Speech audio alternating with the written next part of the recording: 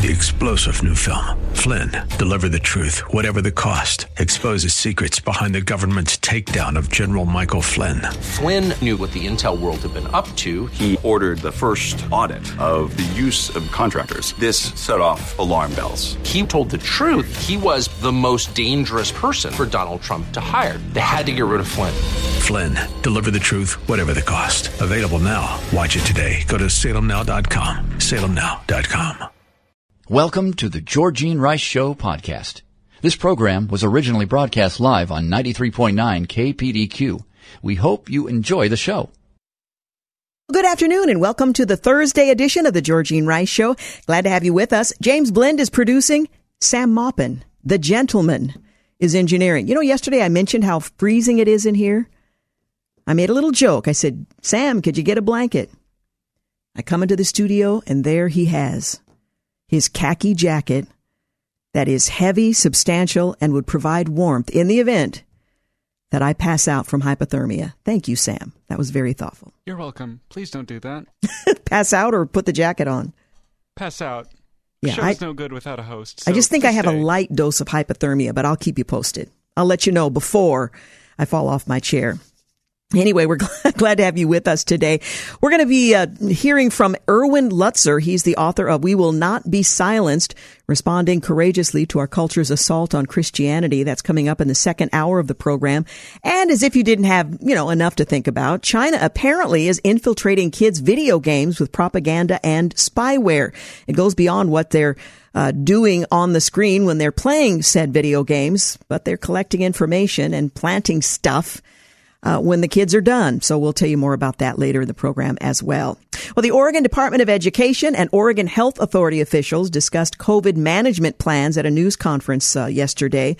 The start of the new school year is just around the corner, and Oregon Health and Education officials are working to prepare parents and students to navigate the dual challenges of the COVID pandemic and the monkeypox outbreak.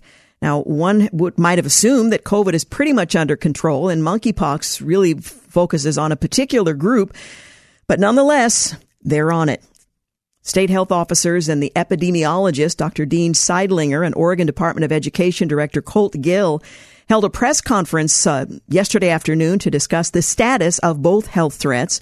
Oregon made it through the previous school year with only a few interruptions of in-person learning at a handful of schools. The Director of Department of Education pointed out, and the priority in the coming year will be to continue to make sure all students have consistent access to in-person instruction, which is, of course, what everyone expects. Oregon officials have pulled back on some safety measures, such as contact tracing and quarantining students and staff in schools, Seidlinger said, and the latest guidance from the Centers for Disease Control that is making its own mea culpa has taken a similar approach. Most health and safety decisions will continue to be made by individual school districts and local health authorities, Gill said. State-level interventions like mask mandates are unlikely, although he did stress that individuals should still consider wearing masks indoors if they live with someone who is at risk. I was very excited at what the CDC is encouraging all of us to do, he said, and that's taking personal responsibility. Ann Loeffler, Deputy Health Officer for Multnomah County, says she hopes the changes will benefit kids socially, emotionally, and practically because, well, there was a lot of damage done with the quarantining they lived through for the last 2 years. The schools will not have the capacity to identify or track anybody who is exposed either in school or in the social setting outside of school, or ask anyone or insist that anyone wear masks, Loeffler continued. But I'm hoping this is just the way our society will evolve. This will be a good common sense approach, and that's what we do as part of a community, which I think people would have been happy to have done earlier. Anyway, the Department of Education has school planning documents available online, plus a new resource called Oregon Classroom Wise, and Wise is in caps. It's a suite of free print and video resources for adults and students to help cope with the mental health challenges brought on by the pandemic. Many school districts are excited for the new school year and hope it's going to bring them closer to normalcy. The difference this school year is we're actually opening in person at the beginning of the school year. Steve Padilla, Assistant Director of the Public Relations and Partnerships of the Reynolds District, pointed out, we still want parents to check their children before taking them to school and make sure that they're not showing any signs or symptoms, and if they are, keep them home. Well, COVID infection rates remain elevated in Oregon, primarily due to the Omicron BA.5 variant. But new cases and hospitalizations have been both trending downward for several years, weeks. Although Seidlinger added the daily tally of new cases is likely to be undercounted. So as the school year begins, they've got some things in mind. By the way, monkeypox cases are still rising in Oregon, Seidlinger said, but the virus is much harder to transmit than COVID and is unlikely to spread quickly in schools. Districts likely won't need to implement measures to slow the spread, he said, but they should have protocols in place to deal with cases that do show up. So welcome back to school.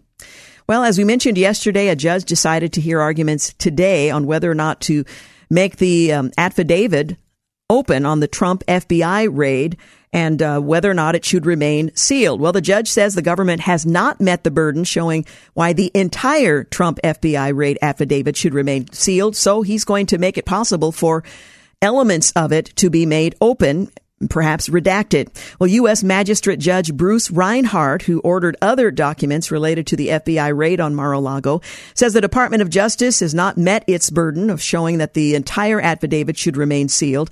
I find that on the present record, the government has not met its burden of showing that the entire affidavit should remain sealed. It is ordered that by noon Eastern Standard Time on Thursday, the 25th of August, the government shall file under seal its proposed redactions along with a legal memorandum setting forth the justification for the proposed redactions. Again, that was a quote from the judge. It is further ordered that the ECF number 57 shall be unsealed by the clerk of court, done and ordered in chambers at West Palm Beach, Florida, this 18th day of August, 2022. So on the 25th, the FBI or the Department of Justice, whichever, will present to the judge a redacted version of the affidavit, and they will decide what they think should be left out. Of course, they thought the whole thing should be, but the judge said that he would retain the right to scrap what they present and come up with his own version, but that will all begin on Thursday, August the 25th. As for me and my house, we just wish the drama would end, that it would be over, that this conversation would have a happy ending, but that's not likely to happen in the short term. After all, there's a midterm election coming up, and there are those who invested a great deal in preventing at least one potential candidate from throwing his hat in the ring. And of course, there's a presidential election coming up in a couple of years. You're listening to The Georgene Rice Show. We'll be back. You're listening to The Georgene Rice Show podcast. It's aired on 93.9 KPDQ. Hey, we're back. You're listening to The Georgene Rice Show. Later in the second hour, Erwin Lutzer. We will not be silenced. Well, Alan Weiselberg, the former chief financial officer of the Trump Organization, pled guilty to tax fraud charges today as part of a deal that will require him to testify about the financial practices of the Trump real estate empire that he helped run. The executive and the company of former President Donald Trump were charged in July of last year with a 15-year tax fraud scheme and were accused of collecting more than $1.7 million in off-the-books compensation.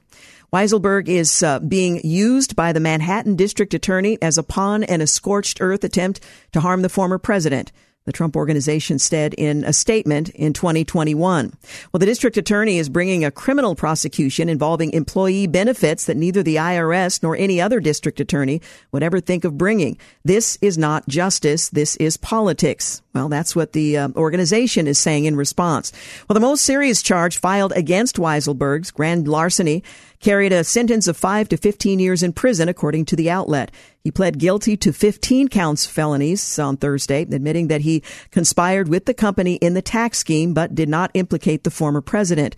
By pleading guilty, Weiselberg is expected to serve 5 months in jail and with good behavior is expected to serve about 100 days, according to the New York Times, which cited anonymous sources. He's not expected to implicate the Trump family, but by pleading guilty, may be leaving the company to face trial alone in October. the outlet reported. In one of the most difficult decisions of his life, Mr. Weisselberg decided to enter a plea of guilty today to put an end to this case and the years-long legal and personal nightmares it has caused him for his he and his family. His lawyer, Nicholas Gravant Jr., said after the trial, according to the New York Times. Rather than risk the possibility of 15 years in prison, he has agreed to serve 100 days. We are glad to have this behind him. The question is it really behind him? In any event, the implications are not entirely understood at this point. Well, on this day in history, August the 18th, 1920, the 19th Amendment is ratified, and it granted women the right to vote. A young Tennessee legislator, urged by his mother, gave the amendment the final vote needed for ratification. Well, let me go back a little bit. The 19th Amendment to the Constitution that secured for women the right to vote was ratified on this day in history. It's considered one of the great landmarks in the fight for gender equality. It was just sex back then, but now it's gender. The amendment was often called the Susan B. Anthony Amendment in reference to the renowned suffragist whose extraordinary efforts championed the right of women to be heard at the ballot box. From the earliest history of our country, women have shown equal devotion with men to the cause of freedom and have stood firmly by his side in its defense, Anthony wrote in her Declaration of Rights of Women and of the United States, the 4th of July, 1876. Women's wealth, thought, and labor have cemented the stones of every monument man has raised to liberty. End quote. Women in the U.S. first gained the right to vote in the Wyoming Territory in 1869. After another half-century of struggle, the nationwide effort to grant the right to all American women gained momentum with the midterm election of November of 1918. Republicans swept to victory to capture both houses of Congress that November. The new Senate in June of 1919 approved the amendment and sent it on to the states. After 41 years of debate, 41 years of debate, notes the chamber, their official history. Women have shown equal devotion. That was the argument. Well, the Senate had defeated the amendment numerous times over the previous 4 decades, most recently in October of 1918. It then required approval by 3/4 of the 48 states. And in the summer of 1920, the chance to become the all-important 36th state fell upon the Tennessee Assembly.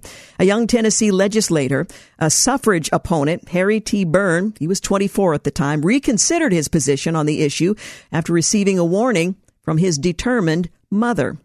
Well, the state Senate voted convincingly to ratify, but the House failed to do so twice by 2 votes of 48 to 48. Well, just as a third vote was set to begin, Byrne received a letter from his mother, Feb Insminger Byrne, that read in part, "Hurrah and vote for suffrage and don't keep them in doubt. I've been watching to see how you stood, but have not seen anything yet. Don't forget to be a good boy." End quote. Well, Byrne listened to his mother on the third vote. He's broke the deadlock and determined ratification. The passage of the 19th Amendment came just in time to grant millions of women the right to vote in the presidential election 2 months later. Warren G. Harding, an Ohio Republican, easily defeated Democrat and fellow Buckeye James Cox and his running mate Franklin D. Roosevelt in the 1920 election, winning 37 of 48 states and more than 60% of the popular vote. The 19th Amendment was passed in a flurry of constitutional activity in the wake of World War I, much like that after the Civil War, when the Reconstruction Amendment 13th, 14th, 15th were passed in the immediate aftermath of the conflict. But not all were satisfied. The 18th Amendment, ratified just a year earlier than the 19th, prohibited the sale of alcohol in the United States. The 20th Amendment in 1933 repealed it. The 19th Amendment was also a part of a global effort among Western nations to grant women's suffrage amid the turmoil of World War I. Norway became the first nation to allow women to vote in 1913. Doors began to open at the end of World War I as Great Britain in 1918, Germany also in 1918, and the Netherlands in 1919 all granted universal rights for women to vote. France didn't allow women to vote until 1944. The 19th is among the shortest amendments. Its brevity merely reinforces its necessity. The right of citizens of the United States to vote shall not be denied or abridged by the United States or by any state on account of sex. It states, Congress shall have power to enforce this article. by appropriate legislation. And women were allowed to vote. Well, in other news, let America see. The judge has ordered the partial unsealing of documents related to the Trump FBI raid. U.S. Magistrate Judge Bruce Reinhardt today ordered some of the documents connected to the FBI raid on Trump's Mar-a-Lago estate to be unsealed today. Well, on the affidavit, the judge found that the entire affidavit should not be sealed or revealed for that matter. He had sort of a Solomon approach. Reinhardt has reportedly given the government 1 week to submit proposed redactions under the seal by noon on the 25th of August. Judge Reinhardt will review those redactions and then decide how he wants to proceed and if he wants to make his own redactions instead. He reminded all that if the government or media object to his redactions, which will also be under seal, they can appeal his ruling. Well, giving her a failing grade, AOC's defund the police report card flunks the statistics test as the New York City crime spike rattles communities. In an inflation realization, the media finally admits President Biden's bill name was, a marketing ploy, but only after it was signed into law. The media is right on it. Describing the country as off the rails, Ben Carson argues that America was built on the rule of law, but Joe Biden and his team are tearing it apart at the seams. Imagining a wonderful future, Trump trolls Democrats with surprising endorsements, including one for his harshest critic. The former president made 2 surprising endorsements Wednesday, stating that he strongly endorsed impeachment manager Dan Goldman and Representative Carolyn Maloney, both Democrats from New York. Lawyer Dan Goldman is running for Congress, District 10, and it is my great honor to strongly endorse him, Trump stated in his Truth Social post on Wednesday evening. Goldman, who's running to represent a district that includes part of Manhattan and Brooklyn, represented Democrats in the first impeachment trial of Trump, speaking in the third person. I do this not because of the fact that he headed up the impeachment committee and lost, but because he was honorable, fair, and highly intelligent. While it was my honor to beat him and beat him badly, Dan Goldman has a wonderful future ahead, he stated. Trump's apparent sarcasm continued, stating that Goldman will be very compassionate and compromising to those within the Republican Party and will do everything possible to make sure they have a fair chance at winning against the radical left Democrats who he knows are destroying our country. Again, I'm still quoting the former president. I would like to thank Dan for fighting so hard for America and for working so tirelessly to stop Trump, referring, of course, to himself. He was not easy to beat, but winning against him made me realize just how very talented I am. End quote. Oh, how one looks forward to the end of the drama, but I fear it is not forthcoming. Nothing good. Senator Johnson labeled the Democrats' Inflation Reduction Act Orwellian, saying it will not reduce inflation, which now the mainstream media is willing to admit. Saying we're fed up, Harriet Hagman, she sees her landslide victory over Liz Cheney in Wyoming as a beacon for the nation. Now, Cheney overstepped the bounds by comparing herself to Lincoln, and maybe this person should step back just a bit as well. Harriet Hagman. Well, saying it's actually a human life, Joe Rogan and the Babylon Bee CEO Seth Dillon sparred on abortion. He said, I don't think murder fixes a rape. It's a rather interesting exchange if you have an opportunity to look it up. Hey, you're listening to the Georgene Rice Show. We're going to take a quick break, but we'll continue our wind through the news and a conversation with Erwin Lutzer in the second hour. You're listening to the Georgene Rice Show podcast. It's aired on 93.9 KPDQ. Hey, we're back. You're listening to the Georgene Rice Show. Coming up later in today's program, a conversation with Erwin Lutzer. We will not be silenced. And we'll also talk about China infiltrating kids' video games with propaganda and spyware that parents should be aware of and looking out for. Well, returning to the news, James Carville says Democrats are silly, but the GOP is evil. Why can't we just get along? The New York Times writer Frank Bruni, he's arguing that Liz Cheney who lost her primary by 37 points, won in all the ways that count. So you lose. This is kind of you get a participation trophy. It doesn't matter that you actually lost. You participated. So apparently she won in all the ways that counts and should get a trophy. Well, the Big Apple's little victims, New York City is seeing a spate of attacks on kids in affluent neighborhoods. And losing steam, the housing market has become a major headwind for the U.S. economy. Media outlets are rushing to rename the Inflation Reduction Act after failing to accurately report on it before its passage. They're on it. Well, Twitter users took several media outlets and reporters to task for no longer using the term Inflation Reduction Act to describe the massive spending bill the president signed into law on Tuesday. As the bill came closer to being signed into law, more media outlets began referring to it as a climate and health bill instead, citing nearly $369 billion going toward investments in energy security and climate change. CNN's chief White House correspondent Caitlin Collins said Senator Manchin is here at the White House for President Biden's signing for the climate, tax, and health care bill that apparently has no name. More examples of relabeling the bill. The Associated Press reports that Biden signs massive climate and health care legislation with no name. The New York Times, Biden signs climate health bill into law as other economic goals remain, like inflation. NBC, Biden signs major climate, health care, and tax bill into law. Well, Liz Cheney is pondering a 2024 presidential run. Being rejected by her state is not enough. She's thinking about being rejected by the entire GOP.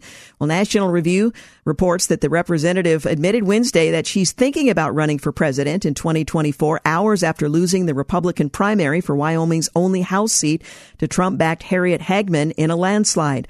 Asked about her career plans by the Today Show's Savannah Guthrie, Cheney was initially coy, but when pressed again, Cheney admitted a presidential run was on her mind. Today Show, I'll make a decision in the coming months, Representative Liz Cheney said about possibly running for president. Katie Pavlich says Cheney will be out of her current job soon, but has already launched a new organization to oppose President Donald Trump and hinted during her concession speech that she plans to run for the White House. Dinesh D'Souza says any incumbent member of Congress who loses by 40 points in a primary isn't ready to win the presidency any more than a tennis player who loses 6-0, 6-0, 6-0 is in the first round is ready to win Wimbledon. But of course, she's mentioned that her stated goal isn't necessarily becoming the next president, but depriving the former president, Donald Trump, of that opportunity. Planned Parenthood has thrown a record $50 million into midterm elections. The pro-abortion organization is pouring the record millions into the 2022 midterm elections in an attempt to elect pro-abortion candidates up and down the ballot this November. In a press release Wednesday, Planned Parenthood announced its massive midterm spending plan and the launch of its new electoral spending program, Take Control, following the Supreme Court's June decision to overturn Roe v. Wade. Now, one of the reasons they can afford that is because they receive taxpayer money. The women they serve, they are paid well to serve, and they charge the women for the service they provide. Pregnancy resource centers, well, that comes out of your pocket and mine and thousands, millions perhaps of others who care about these women and benefit no way financially. Anyway, making way for the states to place stricter restrictions and bans on abortion is what they are attempting to prevent. Planned Parenthood. The organization announced its funds will be strategically used to elect abortion rights champions, they call them, across the country, who are critical to protecting abortion access to a post-Roe world.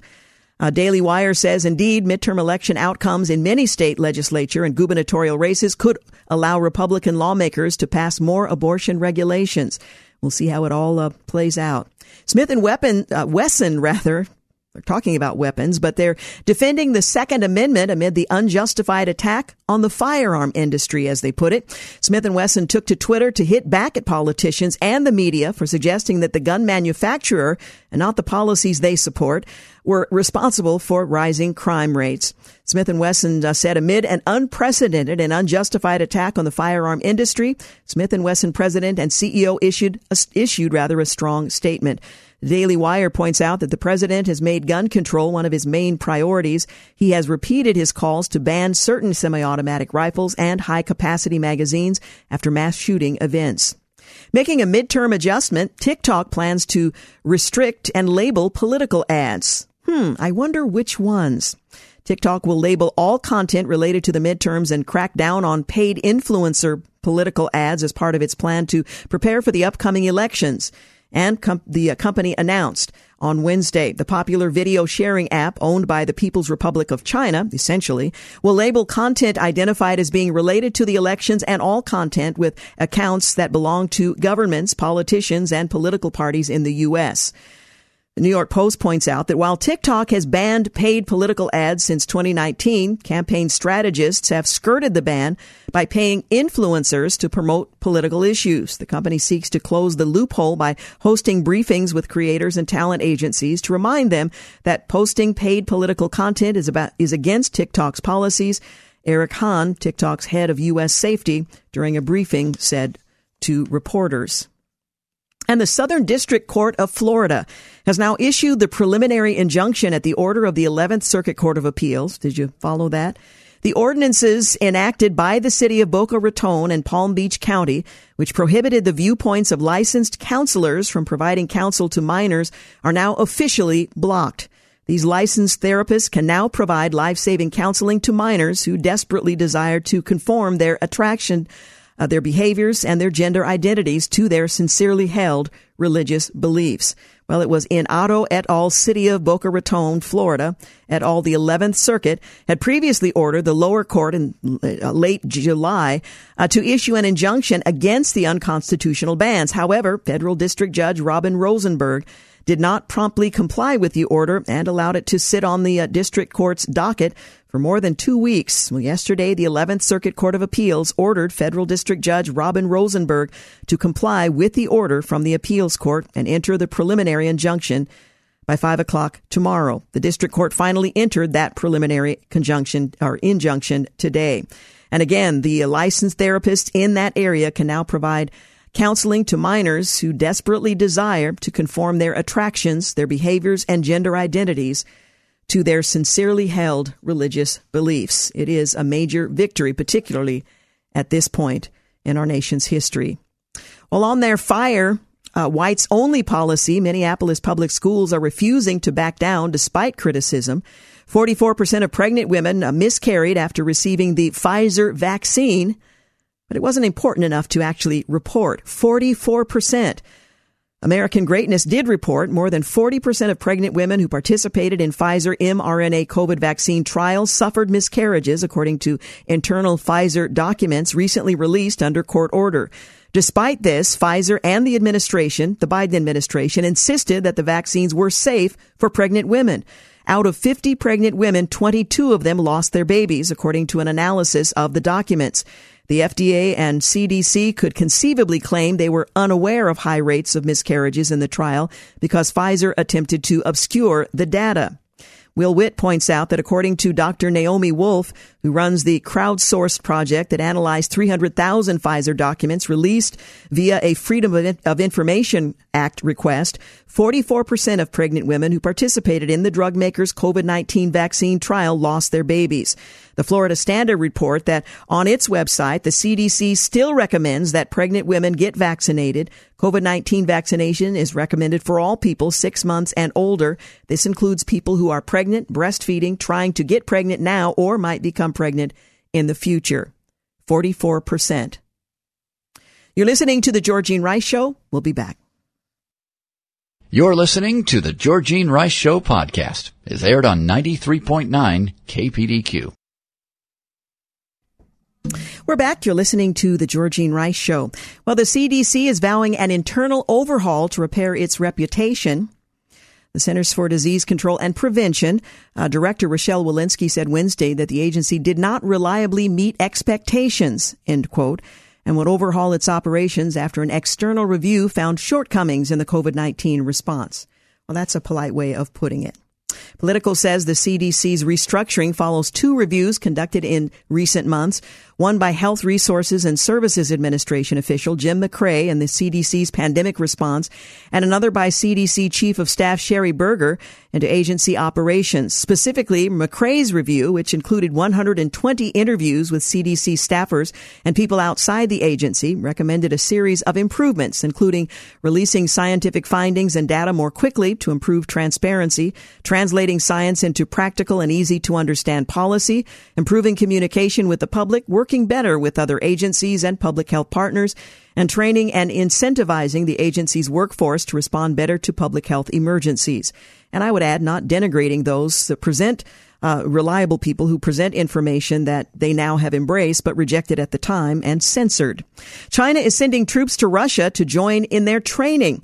America's enemies are on the move and growing in strength. Reuters reports that China's troops will travel to Russia to take part in joint military exercises led by the host and including India, Belarus, Mongolia, Tajikistan, and other countries. China's defense ministry said on Wednesday. China's participation in the joint exercises was unrelated to the current international and regional situation, end quote. The ministry said in a statement. National Review points out the military drills come as tensions continue to flare between the U.S. and China over Taiwan after the U.S. sent two congressional delegations to the island. Russia and China announced a no-limits partnership on February 4th. The two countries have deepened their bilateral relations since Russia's invasion of Ukraine, with China refusing to sanction Russia and condemn the war. The battle lines are being drawn with implications far into the future. In a sad goodbye, the New York Times 9/11 Tribute Museum is closing permanently. Debt burden and reduced visitorship due to COVID-19 proved insurmountable. I always wanted to visit that location, but it will not be there. The New York Post reports that Lower Manhattan's 9/11 Tribute Museum, a nearly 30,000 square foot space located 3 blocks from the World Trade Center site, will shut its doors Wednesday afternoon, just weeks shy of the 21st anniversary of the terror attacks. The Greenwich Street Museum, which opened in 2006 nearby the Liberty Street, has struggled to stay afloat since the 2020 onset of COVID-19. Melissa DeRosa says this cannot stand. The state handed a $1 billion plus over to the billionaire owners of the Buffalo Bills. They have to stop this. #priorities. Well, New York Governor Hochul is targeting toy guns. Evidently, perception is reality and feelings are facts. At least that's what appears to be the rationale behind the New York governor's recent signing of a bill targeting toy guns.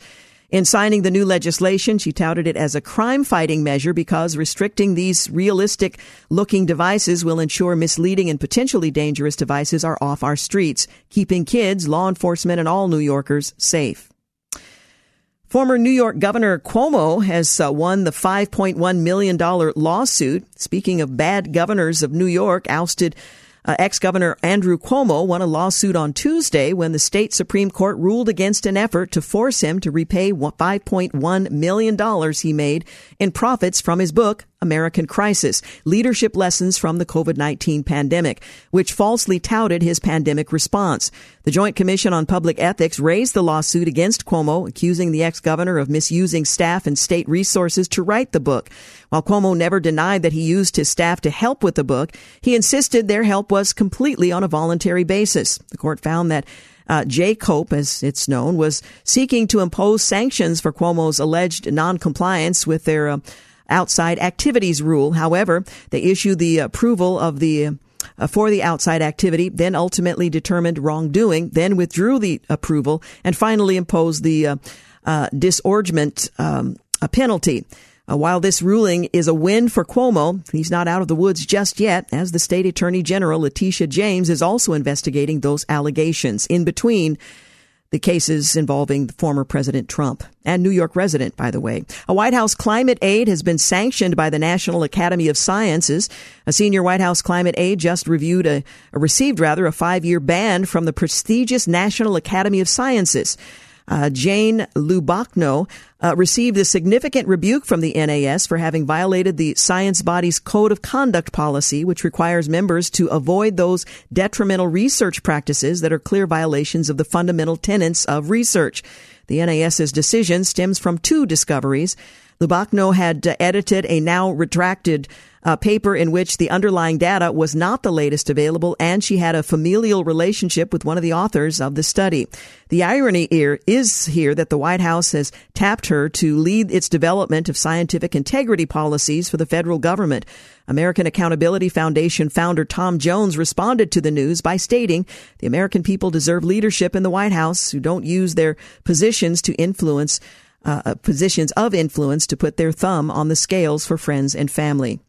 Well, on this date last year, President Biden's surrender and retreat from Afghanistan was made complete on the eve of the 20th observance of the 9/11 Islamic attack on our nation, which is coming up. The president receded al-Qaeda's terrorist turf and let the world's tyrant know they have nothing to fear from him.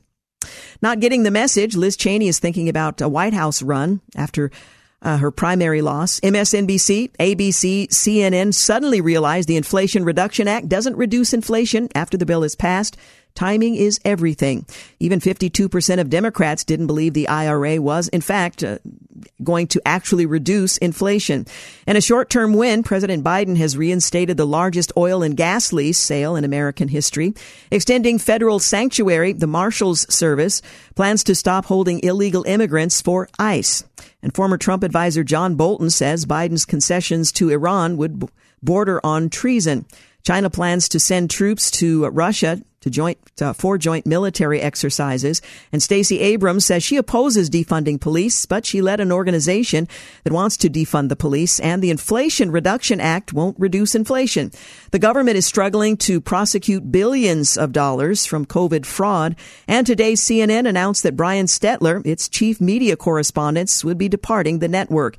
His show, Reliable Sources, is being canceled following a final episode this coming Sunday. Well, on this day in history, 1587, Virginia Dare becomes the first child of English parents to be born in present-day America on what is now Roanoke Island in North Carolina. Of course, she was the first English child, not a child per se. Also on this day in history, 1862, Dakota Indians began an uprising in Minnesota. The revolt would be crushed by U.S. forces some 6 weeks later. 1894, Congress establishes the Bureau of Immigration.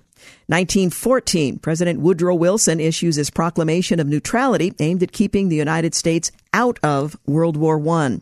1920, the 19th Amendment to the Constitution, guaranteeing all American women the right to vote. 1963, James Meredith becomes the first black student to graduate from the University of Mississippi. 1969, the Woodstock Music and Art Fair in Bethel, New York, comes to a close after 3 nights with a mid-morning set by Jimi Hendrix. 1976, 2 U.S. Army officers are killed in Korea's demilitarized zone as a group of North Korean soldiers wielding axes and metal pikes attack U.S. and Southern Korean soldiers. 1993, a judge in Sarasota, Florida, rules that Kimberly Mays, the 14-year-old girl who had been switched at birth with another baby, need never again see her biological parents, Ernst and Regina Twigg, in accordance with her wishes. However, Kimberly would later move in with the Twiggs, her biological family. 1995, Shannon Faulkner, who won the 2.5-year legal battle to become the first female cadet at the Citadel, quits the South Carolina Military College after less than a week, most of it spent in the infirmary. And finally, on this day in history, 2004, in Athens, Paul Hamm wins the men's gymnastics all-around Olympic gold medal by the closest margin ever in the event. Controversy follows after it's discovered a scoring error cost Yang Tae-yong of South Korea the title. You're listening to The Georgene Rice Show. We've got news and traffic coming up here at the top of the hour. When we return, a conversation with Erwin Lutzer, author of We Will Not Be Silenced, Responding Courageously to Our Culture's Assault on Christianity. You're listening to The Georgene Rice Show podcast. It's aired on 93.9 KPDQ. Well, good afternoon and welcome back. You're listening to The Georgene Rice Show. I've been looking forward to the conversation I'm just about to engage in with Dr. Lutzer. Every day it seems that here in America, our society is falling farther away from Christian values and common decency, and many of us are unsure how to respond, but respond we must. Well, in his latest book, We Will Not Be Silenced, Responding Courageously to Our Culture's Assault on Christianity, my guest, Dr. Erwin Lutzer, he equips readers with the truth of Scripture to help live out our convictions against the growing tide of hostility. Dr. David Jeremiah, he points out in the foreword that the book examines every cultural issue that we're facing. Nothing is left out. It addresses diversity issues, racial issues, gender issues, social justice, and much more.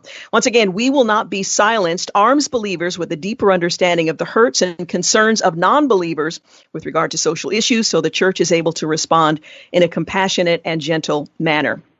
Well, Dr. Lutzer is the pastor emeritus of the Moody Church, where he served as the senior pastor for 36 years, a graduate of Dallas Theological Seminary and Loyola University. He's the author of numerous books, including the Gold Medallion Award winner, Hitler's Cross, and the bestseller, 1 Minute After You Die. He's also a teacher on radio programs, heard on more than 700 stations. We are delighted to have him with us today to talk about this very timely book, We Will Not Be Silenced. Dr. Lutzer, thank you so much for joining us today.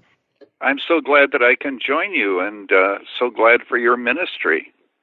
Well, I appreciate your encouragement. This is such a timely book. I suppose one would wonder, is this a prophetic screed, or is this just, having the insight to see where our country has been going for a very long period of time, and how we as the church ought to respond, and the need for us to be aware. What inspired you to release this book at this time and to write it in general for the sake of the church and the culture? Well, the way it has worked out, first of all, let me say I wrote the book when I began to realize that the radical left does not believe that America can be fixed. It must be destroyed. And then on the foundations, on the rubble of our Christian Judeo-heritage, they want to build a new America based on Marxist principles. And one of the things that I discovered, in fact, the first chapter is on Marxism, I didn't realize that cultural Marxism, which means that Marxism is to be implemented incrementally, really underlies everything that is happening in our society that isn't good. And that's why I get into diversity issues, a biblical view of race as opposed to social justice. And there's a right way to talk about social justice, but there's also a wrong way. And then critical race theory, why it is. In fact, I might say that one of the reasons I wrote it, among many others, is so that when parents send their kids off to school and they come back hating America, parents would understand what is being taught to my child about America. And why do they come back saying that we are such a racist nation and all of those other things? But I have 8 different assaults that are directed against the church, but each chapter ends with an admonition as to what I think the church should be doing.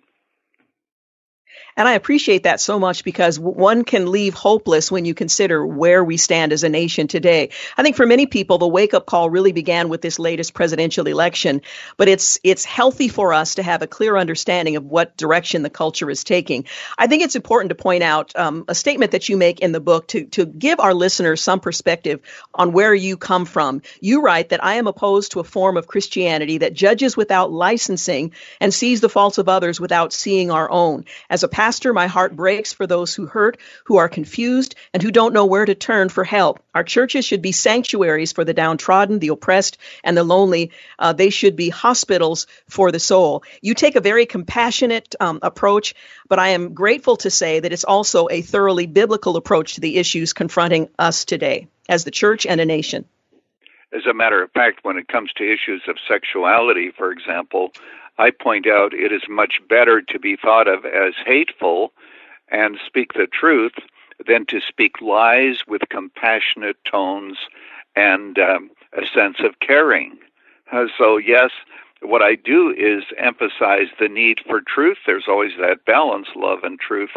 But I really do think that unless we approach the culture with brokenness, unless that happens, we aren't going to be heard. And so what we need to do is to try to understand where people are coming from and to listen to them. By the way, it just comes to mind that one of my chapters, for example, is on propaganda. And I point out that the purpose of propaganda is to so change people's perception of reality that no matter how much counter evidence, they will not change their minds. And so how are we going to change people's minds? Well, we do need to listen and so forth. But we are actually, and I know that there's a lot of information swirling around right now because of the presidential election. But, my heart breaks because I think we are on the verge of seeing things against the church that we've never seen before. And, we could talk about any one of these things, but even the sexualization of children, for example, or socialism, which happens to be, I think, one of the longest chapters in my book. So at what is happening, and by the way, thank you so much for your intro. You ask whether or not it's a prophetic book. Actually, this book was written and completed in about August almost of this year. Well, I guess maybe a little bit earlier than that. Let's just say July and August. And so it deals with the tearing down of monuments, what's going on there, the whole issue of race in America, the way in which it's being approached, what children and young people are learning today in their schools. So all those issues are ones that I've talked about. Yes. Well, I want to cover much of that as much as our time will permit. But let's begin with a subject that you mentioned early on, and that is cultural Marxism. The word is being used quite often these days. But let's talk about what it is and what its goals are so that we as the body of Christ, those of us who are committed to biblical truth, what we need to know in order to effectively minister to our communities and confront falsehood. Thank you so much for asking that. That's one of the most important questions. When Marx gave his theories, we know that in Russia and other countries, Marxism came with a revolution with guns and the killing of millions of people and so forth. Marx is basically statism, that the state has to take over the means of production, the state has to take the place of God. All right, he believed that the key to history was oppression. And if we could just rid the world of oppression, everybody would live together in harmony and peace. And here's a very important point. He believed that the family, the nuclear family, was a great hindrance to the glories and the beauty of the Marxist state. Why? Families were a unit of oppression. Husbands oppressed their wives, parents oppressed their children, they took them to church. God was the ultimate oppressor. And so what he needed to do is to break up the nuclear family. And furthermore, families tend to pass on their wealth. Well, that's contrary to the Marxist view of inequality. So what he did is he said that women have to work outside the home, the children have to be raised by the state, and so forth. Okay, that's Marxism. Cultural Marxism says we can bring these same changes about, but do it incrementally so that people will want Marxism because they will see how valuable it is and they will see its benefits.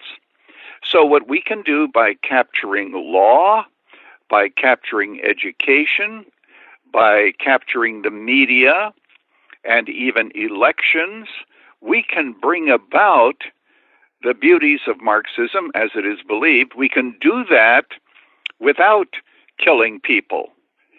We can do it even, quote, demographically, of course I mean from the standpoint of democracy. We can do it that way, and so his whole, so cultural Marxism comes along and says, let's do it bit by bit. Now, people need to understand, as I've emphasized, that the goals are the same. The state has to be supreme, and dependence upon the state is absolutely important. And so that's why oftentimes you find this lurch toward socialism. Oh, I could talk about that for a moment. Let me just say this. We're going to take a break, and we'll give you an opportunity to talk about that. Finish your thought, but we'll return and talk a bit about socialism. Yeah, socialism always talks about how to divide wealth. It never talks about creating it because it can't create it. That's simply in a couple of sentences. Hey, you're listening to The Georgene Rice Show. We're talking this afternoon with Dr. Erwin Lutzer. His latest book, We Will Not Be Silenced, Responding Courageously to Our Culture's Assault on Christianity. We need to take a quick break, but we will be back in just a moment. You're listening to The Georgene Rice Show. You're listening to The Georgene Rice Show podcast. It's aired on 93.9 KPDQ. Welcome back. You're listening to The Georgene Rice Show, and I'm continuing my conversation with Dr. Erwin Lutzer. He is the author of We Will Not Be Silenced, Responding Courageously to Our Culture's Assault on Christianity, covering all of the major issues of our day and giving us an understanding, but also a Christian perspective on how we can respond to the culture. Now, just before the break, we were talking about your longest chapter, which is on socialism, and why it's so attractive and why it must fail, and how we as believers should respond, because along with the discussion of socialism, we're hearing, and have for quite some time, statements that Jesus was a socialist, and this is more reflective of Christianity than is capitalism, for example. Yeah, very good questions. Here's the important thing. As I mentioned before the break, socialism only talks about how to divide wealth and not how to create it. And the reason is because socialism cannot create wealth. When you have equality of income, for example, Rebecca and I have been in Russia where in the 1980s, where a doctor was paid essentially as much as other hospital workers. Well, obviously there was a great dearth of doctors who would want to be a doctor. So socialism has to control wages. It has to control earnings. It cannot create wealth. And so when it runs out of money, you remember Margaret Thatcher's very famous line when she says the problem with socialism is that pretty soon you run out of other people's money. Well, when you run out of other people's money, there's only one thing that the government can do, and that is to create more money. And so you have rampant inflation as all of these things begin to happen. Only the freedom of capitalism is able to create wealth. I want to throw this in, and then I'll answer your question about Jesus. But it has been said, why is it that mice die in mouse traps? Well, the answer is because they don't understand why the cheese is free. Now, that being said, was Jesus a socialist? Absolutely not. I point out that in the New Testament, for example, there was no socialism. But let's talk about Jesus. Jesus told a parable in which he said that there was one man who was given 10 talents, and another man was given 5, and another 3, and another 1. Jesus knew that there would not be equality of income. We should seek equality of opportunity for people, but there will never be equality of outcomes. There's always going to be a difference as to how much people earn and their station in life. What the Bible does require, however, is that everybody is responsible for what they have. Luke 12:48, unto whom much is given, much is required. Those who haven't received much will be judged by a different standard. God is not a socialist. He didn't treat Hammurabi the way he treated Abraham. He sovereignly saves Abraham and chooses the Jews. And so the whole idea that you're going to have socialism, which is imposed by the state and forced upon us, is really totally foreign to the scriptures. You also have a chapter, and I love that you included this because it's so important today. One of the most interesting chapters is on propaganda. Now, what are the goals and how are these goals being achieved, and what's the means by which propaganda is being used? Propaganda is used in many different ways. Sometimes slogans, for example, contain a lot of propaganda. I refer to Hitler because the same-sex movement, the homosexual movement in the early 80s, wrote a book on how they were going to change America's perception of homosexuality, and they actually said that they were relying on some things that Hitler had said, because Hitler said that with the right use of propaganda, you can make heaven appear like hell and hell appear like heaven. So there are different ways it's done, but let's dive into this business of slogans. When Hitler starved children, he called it putting them on a low-calorie diet. And you think, for example, in our abortion clinics today, nobody talks about the killing of preborn infants. What do they talk about? They talk about the termination of a pregnancy and a woman's right to choose. So what you do is you hide what you are doing. When Hitler wanted to exterminate the Jews, he called it the cleansing of the land. And today, of course, you oftentimes have slogans. Let's even talk about Black Lives Matter.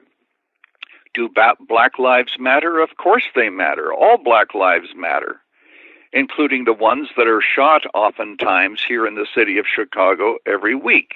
And I don't mean to imply that only Black lives are shot.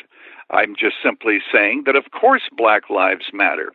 But the organization that takes that mantra actually is Marxist.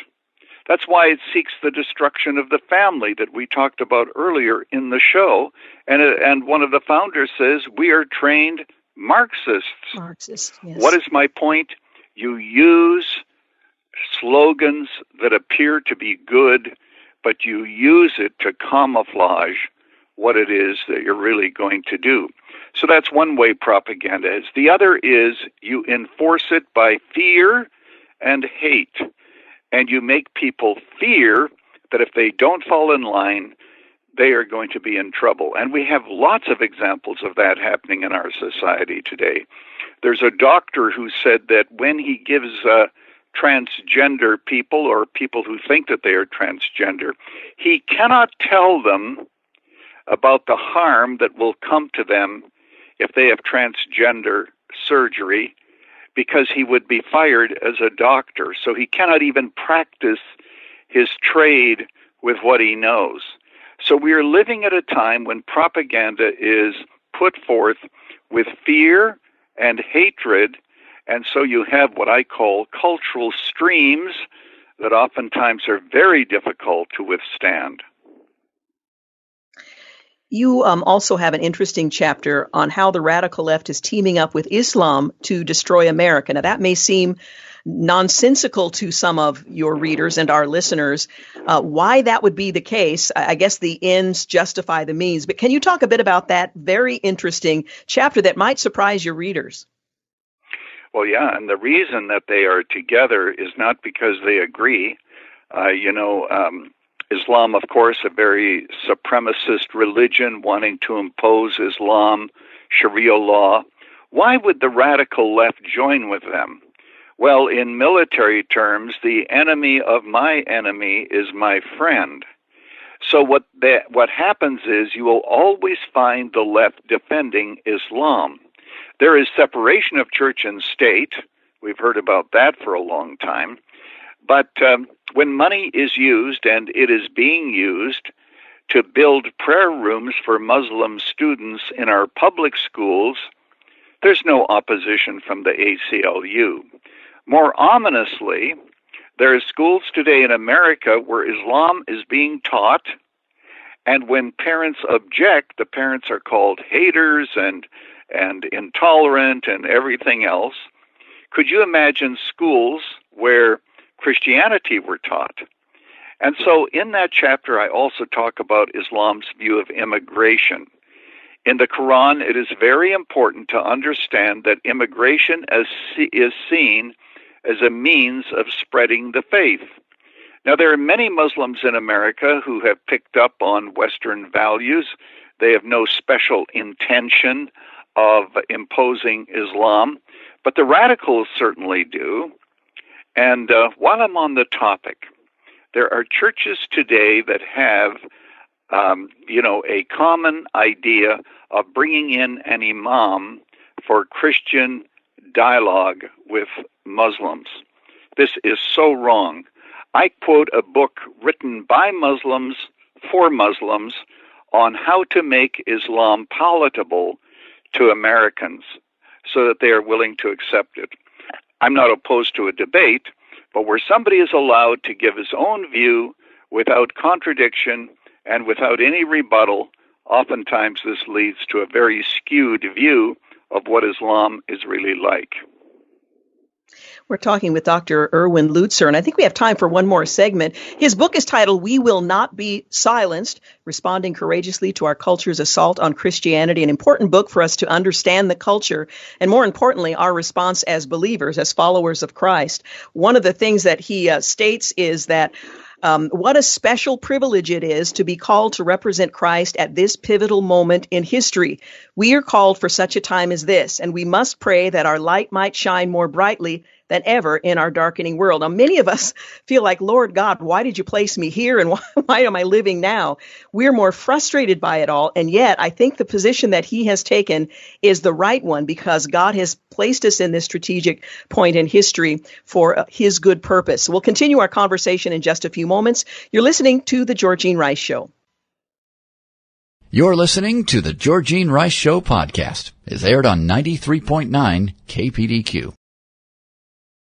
Welcome back. You're listening to The Georgene Rice Show, and I'm continuing my conversation with Dr. Erwin Lutzer. He is the author of We Will Not Be Silenced, Responding Courageously to Our Culture's Assault on Christianity. You have a chapter titled Vilify, Vilify, Vilify, and how disagreements are being resolved, or failing to be resolved is perhaps a better way of putting it. Can you give us an example of what this means for the church today, our unwillingness to simply be civil to one another, to accept that we have disagreements, rather than to vilify one's opponent, so that there can not only be agreement, but we can't even associate because our opponents are always evil? Exactly. That's the way in which the left looks at things. It's not just that you disagree with me and we have a disagreement, but you disagree with me, therefore you are evil. So you asked, Georgene, the question of give an example. Well, I could give many, but here in Missouri, there is a church which last year, just a year ago now, the pastor preached a message on Genesis 1:27, saying that there are only two genders. Now, he was so kind. He talked about those who struggle with same-sex attraction or those who believe they're transgender. In fact, the message was so kind and so loving, I wondered whether or not he was going to land the plane, so to speak, but he did. The next day, that church was vilified in the newspapers. It was on television throughout Missouri, and students at the university said, I don't know if I can feel safe in a city this was the city of Columbia. I don't know that I can feel safe in Columbia if there's a church that believes there are only two genders. You know, I deal with this in the book, how there's safism today, where, you said something that offended me. I need a safe place because my oppression is not being fully realized. Well, anyway, this church had raised 2 months before $420,000 to pay for all the outstanding hospital bills for people in their community. They had been actively involved in the community in so many helpful ways, and in terms of the poor and all. You know, it is often said we need to be known for what we are for and not just for what we are against. This church was widely known for what it was for. But when it came time for them to be against something, everybody forgot that, and this church was vilified. Well, that's coming to a church near you. But that gives an example of how we are living at a time today when we find civil discourse very difficult, because everybody is enraged by something. Everybody is offended by something. And so people are totally paralyzed. They don't know what they can say. You know, you just say the wrong thing, and people will hop on you, and on social media, pretty soon you will be doxxed, you'll be taken care of, and you'll be canceled. Look at Drew Brees. You know, he said that he stood for the flag because he wanted to honor it. Well, the mob got after him. He apologized not once, but twice. Why? Because today we hear this. Oh, yes, you have the First Amendment. You can express your views, but if you express a wrong view, we will cancel you. Now, in that chapter, I tell one other story that I need to tell very quickly. What you need when you have a revolution always is a pretext. Kristallnacht, 1937, in Germany. Jewish businesses were burned, synagogues were burned, etc. We all know about it historically. That didn't happen in a vacuum. What happened was there was a German diplomat who was shot by a Jewish student in Paris. Hitler told his fire departments and his police to stand back. He said Jewish businesses and synagogues were going to be burned. The man who was shot was Ernst Roth. Now, I can just imagine, and I'm using my imagination here, that there were people marching the streets of Germany. We just want justice for Ernst. Justice for Ernst. Well, we saw that during the riots when we just want justice for George Floyd. We just want justice. So what you need is a pretext that will give legitimacy to your revolution. That also ties in with some of the things that we talked about, propaganda. But today, everybody's enraged, and freedom of speech is greatly jeopardized because everybody fears what they might say that might be wrong. Absolutely. By the way, today happens to be the anniversary. 1938 was Kristallnacht. Today was the day that occurred in Germany. We're talking about the book, We Will Not Be Silenced. It's just an excellent book to help us understand the culture, how to respond courageously to our culture's assault on Christianity, and to do so in a way that upholds the standards that Christ has set for us. Now, the final chapter of your book is based on the words of Jesus to the church in Sardis. Strengthen what remains is the phrase. And what do you think Jesus might say and is saying to the church today, because he still speaks to us through his word? Well, what was wrong with the church in Sardis? They had a reputation of being alive, but they were dead. And the problem with the church in Sardis was that they no longer saw the world as an enemy, so they embraced their culture. And I suggest that what Jesus would say to the church today is, number one, be sure that you are clear on the gospel, be gospel-driven, and don't get caught up in social justice. Now, there's a right way to define it and a wrong way. That would be a separate discussion. But there are many churches today that no longer evangelize because they are into social justice. Number two, Jesus would talk about the sexuality of the culture. As a matter of fact, what happened in Sardis was the church bought into pagan culture and sexuality. So I point that out. And then I think the third thing that he would say is, love me more than you love your sin. And there I talk briefly about social media technology, which is a tremendous enemy of the church today. Now, it's good. We all use technology. We all use our computers, and we use Zoom and everything else. But the point is that so much which is on the internet is impure. It is instantly addictive. And so I weep for the younger generation caught up in technology. So Jesus would say that, and then he would tell us to be sure to remain strong and to know that how we look in heaven is much more important than how we look on earth. Amen. Where can our listeners acquire a copy of We Will Not Be Silenced? Because every one of them needs a copy of this book. Thank you so much for asking. Of course, they can buy it on Amazon, but there are many listeners who might want to support our Moody Media Ministry. So here's what they can do. They can go to MCM. That, of course, stands for Moody Church Media, but it's all one word, MCM Offer, OFFER.com. And for a gift of any amount, it will be sent out immediately. That's MCMOffer.com. And I want to thank many listeners in advance for helping us. Running to Win is now in more than 20 different countries, all because of our wonderful supporters.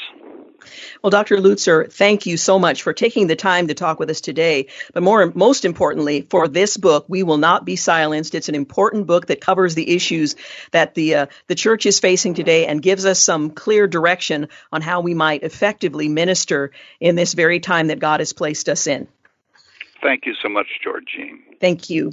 And once again, I so appreciate what he says, what a special privilege it is to be called to represent Christ at this pivotal moment in history. It may not feel like that. You may wish you were from an easier time, and yet God has appointed us to this time. We need to be equipped so that we can, as the subtitle of the book says, respond courageously to our culture's assault on Christianity, because more than anything else, the culture needs Jesus. And if we don't tell them, how will they know? You're listening to The Georgene Rice Show. We'll be back in a moment. You're listening to The Georgene Rice Show podcast. It's aired on 93.9 KPDQ.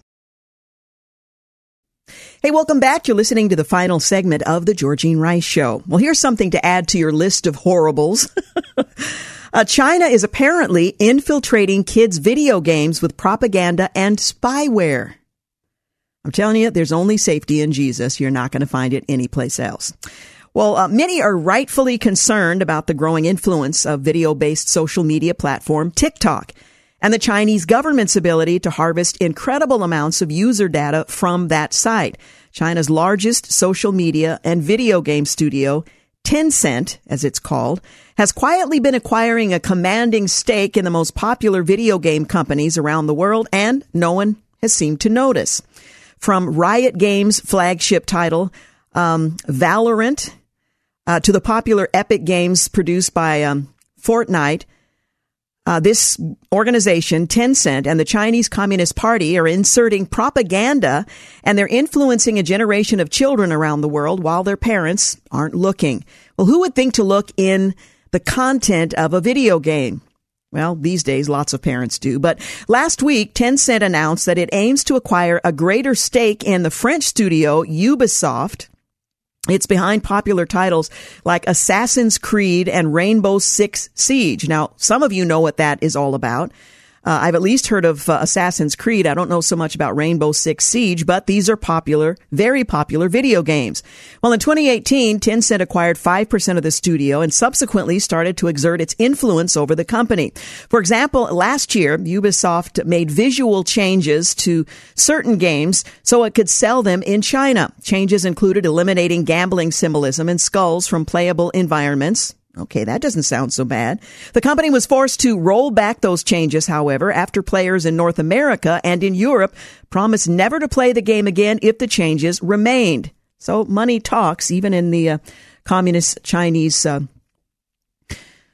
business world. While the Chinese-friendly changes to some titles were reversed after fans expressed outrage, it's evident that game studios are increasingly worried about pleasing Tencent and the Chinese Communist Party.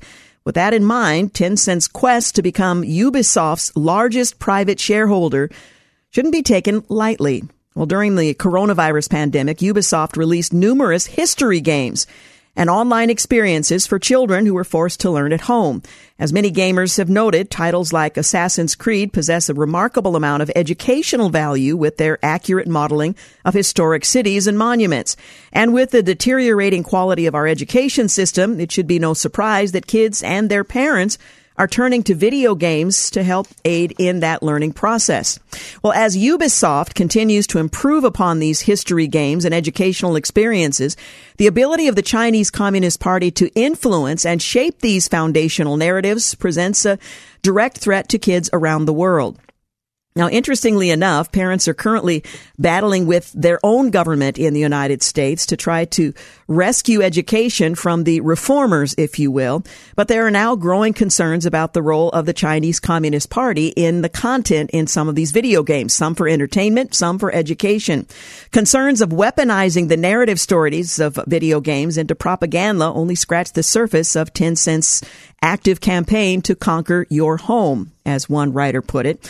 Well, in 2020, the online community highlighted the spyware-like anti-cheat software used in Valorant. The so-called anti-cheat software would launch upon starting your computer, regardless of whether the users open the game or not. And it would monitor all the user activity, logging which programs were used. The software broke from the industry standard and was viewed as intrusive in an intrusion into the user's privacy, which of course it is. And while Riot Games quickly denied the allegations and changed the design of its software, many remained unconvinced. After all, this is the same company that hid data breach of millions of accounts from its users. Even more alarming, in March of 2019, it was revealed that over 300 million users' messages sent to Tencent platforms and games were stored on a database used by the Chinese police. Now, I know the first thought is, we're a family of 4. I got a couple of young kids. What on earth would the Chinese Communist government, what interest would they have in my family? And when I go to the Food Network to look for a recipe, why should I be concerned as a parent? Well, there's a lot more going on, apparently, in this whole effort. Well, Tencent has established itself as a critical tool of the Chinese Communist Party. The question is, why? The video game company has used its games to spy on Americans, and a lack of technological literacy of parents across the country has made it much more lucrative for them in more ways than just what they put in the wallet. They're using its digital content to propagandize children, and it's preyed upon the lack of intelligence among parents, and I'm talking about technological literacy, placing their data privacy and their kids in direct jeopardy, entering into your system through your children. Well, Tencent's quiet rise to global digital dominance is one of the great threats facing American children online. From TikTok to Tencent, and your child's favorite video game, China is committed to influencing children and stealing private data. It's critical that parents begin to take a more active role in curtailing what their kids are playing online. So it's a rather interesting thing to consider in the long and growing lists of threats to the role of parents in determining what is in fact most important to the family and in protecting the children as well.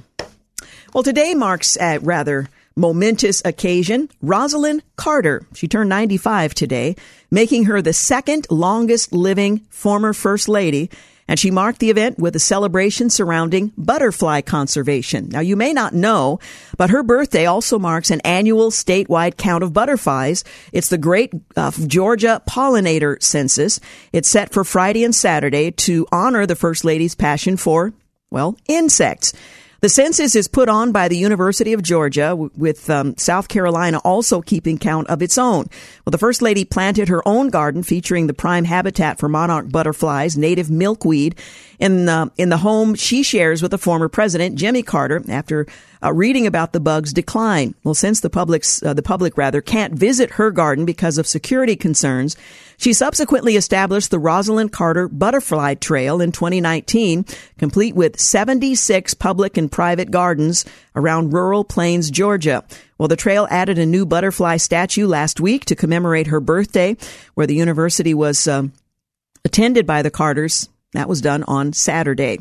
Well, Bess, the former president, the wife of former President Harry S. Truman, is the only other First Lady to live longer than Rosalynn Carter, dying at the age of 97. So Rosalynn has a way to go. That's according to the National First Ladies Library. And yes, there is one. Jimmy Carter is the oldest living former president at 97 years old. And the Carters have been married for 73 years. So happy birthday to Rosalynn Carter. Hope she can enjoy her butterfly sanctuary and her butterflies. Hey, you're listening to The Georgene Rice Show. I want to thank James Blend for producing, Sam Maupin for engineering, and thank you for making The Georgene Rice Show part of your day. Have a great night. Thanks for listening to The Georgene Rice Show podcast. If you'd like to download a podcast of the show or would like more information on today's guests, please visit the show at kpdq.com or on Facebook. Follow the show on Twitter at GRiceShow. And like us on Facebook. And join us live every weekday at 4 for more critical thinking for critical times on 93.9 KPDQ. 3-star General Michael J. Flynn, head of the Pentagon Intelligence Agency, knew all the government's dirty secrets. He was one of the most respected generals in the military. Flynn knew what the intel world had been up to. He understood its funding. He ordered the first audit of the use of contractors. This set off alarm bells. The explosive new documentary, Flynn, Deliver the Truth, Whatever the Cost, uncovers the facts behind this scandal. Flynn told the truth. He was the most dangerous person for Donald Trump to hire. I find out the worst enemy that I'm going to face in my life is right here in America. They took my assessment and they wanted me to change it. And I was like, I'm not changing it. They had to get rid of Flynn. With in-depth interviews, archival footage, and never-before-seen personal records of the man behind the headlines. I just felt like I was drowning. Flynn, Deliver the Truth, Whatever the Cost. Available now. Watch it today. Go to salemnow.com. salemnow.com.